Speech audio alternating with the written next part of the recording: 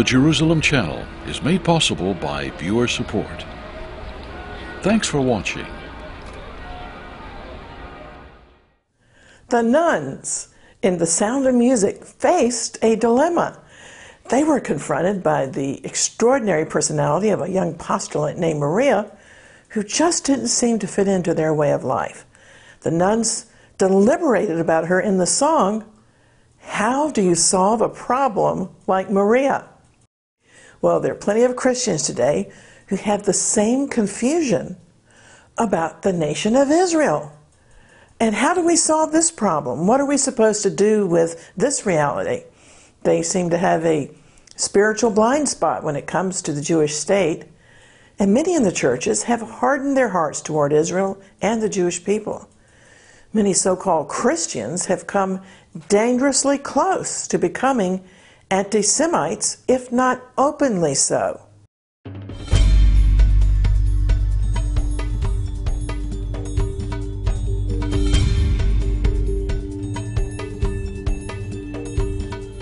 Hello, I'm Christine Darg, watching as ever upon the walls of Jerusalem and praying for the peace of Jerusalem.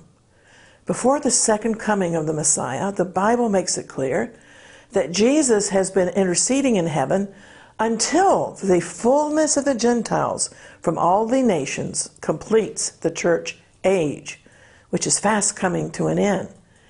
Meanwhile, Israel is being prepared for her national salvation, and therefore the Jewish state is always prominent in the news.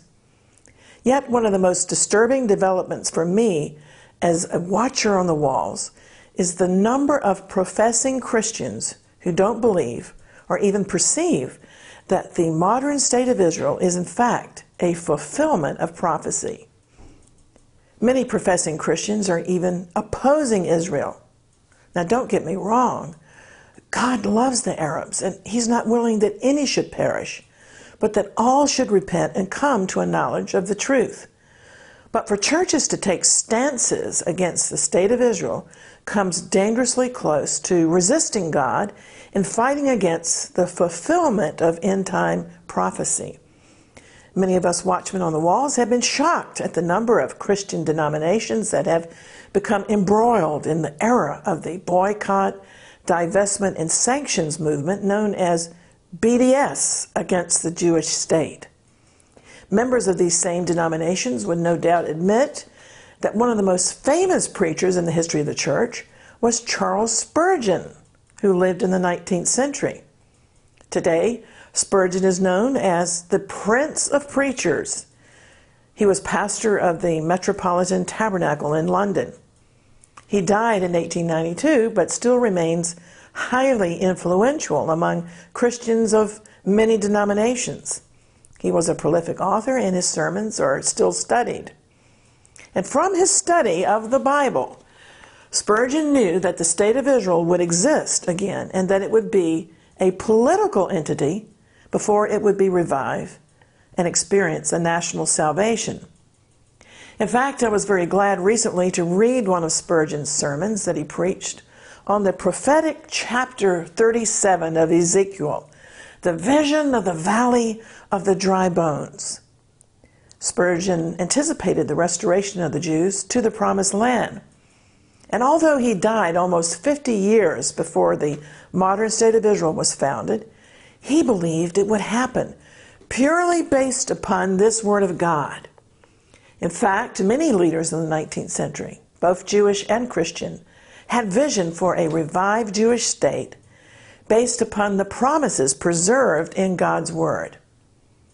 In 1818, for example, the President of the United States, John Adams, wrote that he envisioned the Jews living again in Judea as an independent nation. In 1844, George Bush, an ancestor of the President's Bush, was a professor of Hebrew at New York University. He published a book entitled The Dry Bones of Israel Revived. He denounced oppression, which has so long ground the Jews into the dust, and he called for allowing the Jews to be restored to the land of Israel. American novelist Herman Melville wrote an epic poem called Chlorel.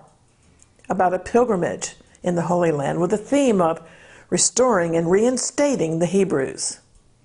But now that we've had the modern state of Israel as a fulfillment of prophecy for nearly 70 years, and that's a biblical generation, why is it so difficult for various church denominations to understand that God is clearly favoring the return of the Jewish people to their land in this hour? I appreciate the fact that Charles Spurgeon was convinced, purely by studying the Word of God, that the Jews would be restored to their land and they'd be reinstated into God's favor. In his sermon in 1864 at the Metropolitan Tabernacle, based upon Ezekiel 37, Spurgeon predicted that there would first be a political restoration and then a national restoration. Spurgeon used the word political. And then secondly, he understood clearly from Ezekiel 37 that all the tribes of Israel would enjoy a spiritual restoration. In fact, in Ezekiel 37, we have a most remarkable prophecy about the resurrection of the Jewish people and the Jewish state. And these verses must not be stolen by the church to apply only to churches. Such thievery would do violence to the text. As I've often said in these broadcasts, and many Bible scholars agree, we must let Israel be Israel and let the church be the church. Then we can correctly understand the scriptures.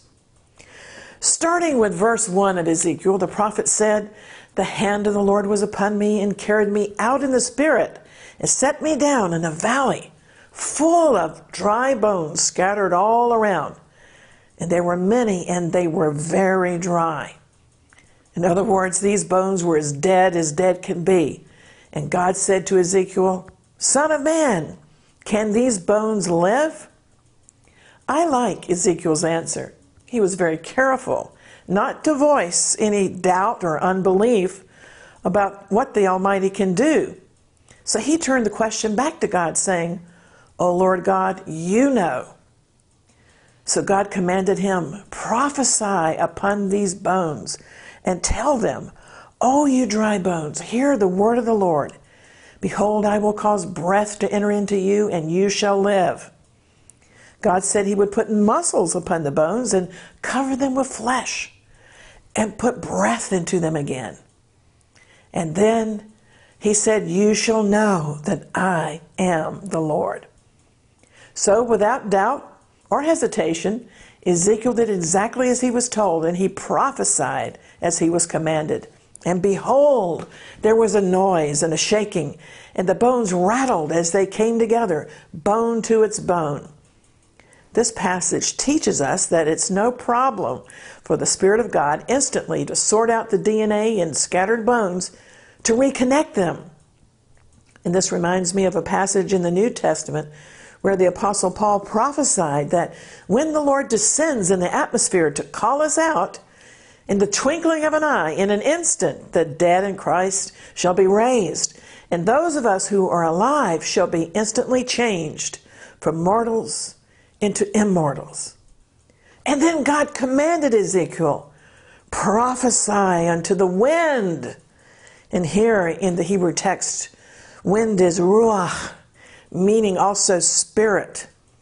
"Prophesy, son of man, and say to the ruach, say to the spirit, Thus says the Lord God, Come from the four winds, O breath, and breathe upon these slain that they may live." This passage also reminds me of Acts chapter 2 in the upper room in Jerusalem, where the disciples were praying, and there came the sound of a mighty rushing wind on the day of Pentecost, and they were all filled with the Holy Spirit. So Ezekiel prophesied as he was commanded, and the breath of God came into the reconstituted corpses, and they lived, standing up, becoming an exceeding great army. How many times have these verses been applied to the church? I've heard sermon after sermon in my lifetime about some denomination being brought back to life through a revival using these verses. But God was talking about the people of Israel and them alone. He said in verse 11, these bones are the whole house of Israel, not the church. Verse 11 says, Son of man, these bones are the whole house of Israel. Behold, they say, our bones are dried up. Our hope has perished. We are completely cut off. So I was very happy that a 19th century preacher like Charles Spurgeon knew this chapter concerned the Jewish people. Verse 11 even refers indirectly to Israel's national anthem, Hatikvah, meaning the hope. Because verse 11 says, our hope has perished. We are completely cut off. This was a prophecy, no doubt, including the Holocaust. But Spurgeon understood from the text that there was to be a political restoration of the Jews. And in Spurgeon's day, Israel was still blotted out from the world map of nations, and the Jewish people were scattered around the globe. But Spurgeon and many Bible-believing preachers knew Israel would be restored as from the dead. And it would happen when the people had given up all hope of survival. Does this not describe the Holocaust? The valley of dry bones, the loss of hope. But then, according to the prophecy, God would appear on the scene and reconstitute Israel's scattered bones. God would bring them miraculously together again into a political body with an army. In 1864, Spurgeon preached that such a state would be revived. Both the text and the context of Ezekiel 37 promised this. And yet we hear preachers today saying that Israel with its army is just a political anomaly. But verse 23 says, they shall be my people, and I will be their God, and they will no longer be defiled by idols. Well, that's already happened. The Jewish people were weaned long ago from the worship of images. Idols are forbidden in Judaism, and they take great pains in Jewish communities to shun idolatry, such as statues and so forth. Instead, one might say, the Jewish people have become focused upon traditions. But God promises that in the revival to come, Israel will love God above their traditions and worship their God in spirit and in truth. The text promises, they shall be my people, and I'll be their God. Israel will come into covenant relationship with God. For in verse 26 of Ezekiel 37, God says, I will make a covenant of peace with them. It will be an everlasting covenant. I will establish them and increase their numbers, and I will put my sanctuary among them forever. That's beginning to happen now. Well, we've seen nearly 70 years of a new Jewish state with a miraculous revival of Hebrew, not just as a sacred tongue, but as a living language. And now we wonder, how will God bring about the spiritual restoration of Israel? We don't doubt for a moment that he'll do it because we've already seen the fulfillment of so many prophecies. The God of Israel will be faithful to complete and finish his work. And Spurgeon observed that there are two kinds of prophesying spoken of in Ezekiel 37. First, Ezekiel preached to the bones. He prophesied. That corresponds to speaking this word of the Lord. But next, he prophesied to the four winds, and that action corresponds to prayer. Prayer achieves the revival, because after the prophet prophesied to the four winds, to the Ruach, to the Spirit, then the bones began to live. And so our part is to preach the word and pray God's word. Cry out before the throne of God day and night for the completion of the miracle. Come from the four winds, O breath of God, and breathe upon these slain that they may live in Israel. That's the cry of the true intercessor. That's the CPR of the intercessor, mouth-to-mouth resuscitation of the nation of Israel. That is the cry of the watchman upon the walls. And we will see greater things if we'll only believe, because all things are possible to him that believes. And so let's not slow down the work of God due to unbelief. Let's not restrain the divine energy by resisting and fighting God in restoring Israel. The nations and politicians, unfortunately, continue to resist God's plans. They want to impose solutions upon the Arab-Israeli conflict rather than looking to the Word of God. And in the book of Joel, God rebukes all who dare to part what God says is my land. God claims the Holy Land for himself as my land. God foresaw political leaders living in the end times who would dare to carve up the Holy Land. Let's look at Joel chapter 3 and verses 1 to 2. For behold, in those days and in that time, when I shall bring the captivity of Judah and Jerusalem, God says, I will also gather all nations and bring them down into the valley of Jehoshaphat, and will plead with them there for my people and for my heritage Israel, whom they have scattered amongst the nations, and, God says, partitioned my land. So you see, this verse clearly says that God himself, not the Jews, not the nations, not the Muslims, God himself claims ultimate ownership of the land of Israel, and he's the one alone who can make the final decision on who leases it.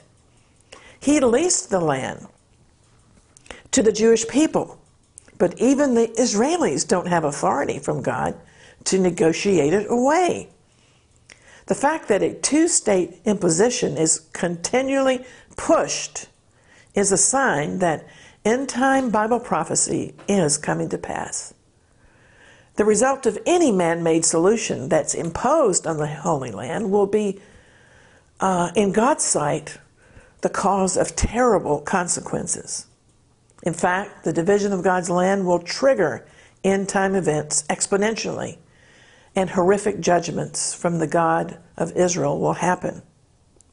The only biblical solution ultimately will be the regime of true peace led by the Prince of Peace, King Messiah, when he returns to Jerusalem as the sovereign Savior, Jesus, Yeshua, unto whom all peoples will live in harmony and brotherhood. That's why Psalm 122 commands us to pray for the peace of Jerusalem under King Messiah's ultimate rule. When we pray for the peace of Jerusalem, we keep God's city close to our hearts. Psalm 122 promises that those who love Jerusalem shall prosper. Peace be within thy walls, and prosperity within thy palaces. For my brethren and companions' sake, I will now say, peace be within thee. Because of the house of the Lord our God, I will seek Jerusalem's good. Moreover, in Isaiah 19, God's intended confederacy for the region is clearly stated. He promises to heal Egypt, whom he calls my people, and to restore Assyria, ancient Ashur, whom he calls the work of my hands, and bring those nations into confederation with Israel, whom God calls my inheritance. That's the Messianic League that God in heaven foresees and prophesies in Isaiah 19. And verse 24 says it's going to be a blessing in the midst of the earth. This confederacy that God envisions will be the ultimate restoration of brotherhood in the Middle East. The Hebrew Scriptures present to us a king, and not just a human king, but a divine king, King Messiah, King Emmanuel, meaning God in the flesh, God with us. Do you know that there are more than 300 specific prophecies in the Hebrew Bible fulfilled by the Lord Jesus? Yeshua, HaMashiach, his name in Hebrew. Every facet of his life was covered in the prophecies in the Tanakh, the Hebrew Bible. Jeremiah 31:16 prophesies to Israel, This is what the Lord says. Keep your voice from weeping and your eyes from tears, for your work will be rewarded. And this is the Lord's declaration. Your children will return from the enemy's land. And the next verse 17 says, and there is hope for your descendants, declares the Lord. Your children will return to their own border. You see, through the prophet Jeremiah, God was saying that even though he punished Israel for their sins, their tears wouldn't last forever, for he would bring them back, not only from Babylon, but ultimately from all the nations. God is saying even now to the Jewish people, you have a right to weep because of your sad history, but you will stop weeping because I'm going to redeem your children back to your land. Rachel, the mother of Israel, wept for her children, and she's a symbol of the weeping mothers throughout the history of God's people as her sons and daughters were deported or slaughtered. In fact, Rachel is the quintessential mother of Israel, not only because she was Jacob's most cherished wife, but because from her womb she bore Joseph, who became the patriarch of the northern kingdom of Israel. But Rachel also bore Benjamin, and Benjamin became identified with Judah, the southern kingdom. Rachel is the one who in the book of Genesis cried out, "Give me children or I die." And for these reasons, metaphorically, it's Rachel who weeps for her children whenever, through the history of Israel, there has been doom, disaster, pogroms, the slaughter of the innocents in Bethlehem, and ultimately the Holocaust. She is the symbol of the weeping mothers of God's people. In Israel's history, there have been rivers of tears, lamentation. Jesus foresaw it and wept over Jerusalem. But at the same time, Jeremiah prophesied hope, because the prophets and Jesus all knew that one day a remnant would return. God promised to regather and save the whole nation. He will bring them back to the land of Israel, and this time they will behold and receive their Messiah. The prophet Zechariah foretold it. And Zechariah foresaw one last weeping. They're going to look upon him whom they pierced, and they're going to mourn for him as they mourn an only son. And there's going to be salvation again in the nation of Israel. But after this, Rachel won't need to weep anymore. Rachel's mourning will be turned into dancing, as Paul foresaw it in Romans chapter 11. All of Israel shall be saved. Jeremiah prophesied, don't keep weeping because it's going to turn around. It's going to end up in Israel's salvation. Aren't you glad that God is a covenant-keeping God and He's keeping His promises, even as I speak to the Jewish people and to the nation of Israel? Weeping may last for a night, but joy comes in the morning. And whatever situation you are in that causes you to weep, know that there's going to be a turnaround. There's still hope. There's still salvation and deliverance to come, if we faint not. Well, now, we've spent some time together talking about the fulfillment of the amazing prophecy about the dry bones and the resurrection of the Jewish people in our day. And so the healing aspect of our ministry is always stirring and striving in me to put our faith out there to touch yours, that you may be restored and healed in whatever areas you're struggling with. Because in this life, all of us are struggling daily with issues of various kinds until Jesus comes. For some, it will be the agony over an unsaved relative who's far from God. For example, this week we were ministering in a church where a woman requested prayer for a cousin who's dying of cancer and who she said is unfortunately a perpetual liar.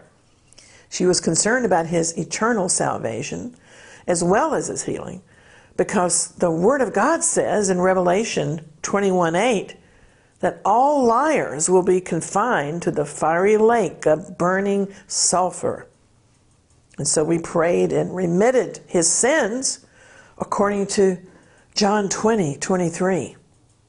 But many others are struggling with health issues. And within the past 24 hours, I've been in the company of at least 2 believers who are well grounded in God, yet they confess with their mouths weakness in their knees as if that's their lot for the rest of their lives. But what about the Lord our healer? What about the Lord our sustainer? When I hear believers talking like that, I have to turn to the Bible promise, one of my favorites, Deuteronomy 33:25, which says, "As your days, so your strength shall be." In other words, your strength will equal your days if you have faith to appropriate that word. Also, Psalm 103 verse 5 promises the renewal of our youth as the eagles. And I believe this healing virtue includes the strength of our skeletons. It includes all sorts of bodily strength, not just our bones, but everything, so that we can keep on going, serving the Lord with youthful vigor. Trust in the Lord your healer, then your dry bones will live. Let him make your bones supple and flourish. Withered arm be stretched out, as the gospel proclaims, if you can believe it. Let even the lame leap, let blind eyes be opened, and dry bones live. For these are some of the most prophetic days ever in the culmination of the history of the church, and the excitement of the times in which we live should invigorate all of us and help us to believe and realize and appropriate promises, because we're seeing things in Israel that the prophets longed to see, but they died before these momentous times. This week somebody emailed me to say that she wanted to receive our newsletter because we're like-minded, and I liked that. And so I'd like to invite you to stay in touch through social media and through our website at exploits.tv, where you can click online to receive our electronic newsletter, Exploits. The Bible says that people who know God will be strong and carry out exploits. And at our website, all of our previous videos are available for viewing around the clock, as well as an archive of spiritual articles. And you can download our free Jerusalem Channel app from your favorite app store, so you can watch our videos at any time on your mobile phones or tablets. The app also gives you daily Bible readings and details of our upcoming events. And we post prayer points twice a week at our website to help you be an effective watchman on the walls. And so, always contending for the faith and praying earnestly for the peace of Jerusalem, I'm Christine Darg. Maranatha and Shalom. You can watch our Jerusalem Channel programs on Roku, Apple TV, Amazon Fire, YouTube, and of course by checking out our website. But now you can also download the free Jerusalem Channel app to watch our Bible teachings on your mobile phone or your tablet. The app also has the complete Bible and a daily Bible reading plan to enjoy God's Word in a simple outline of the Old and New Testament. There's also an app link to help you support this ministry, where you can make a one-off or a recurring monthly donation. So please look for the Jerusalem Channel app in your favorite app store and take the Jerusalem Channel wherever you go.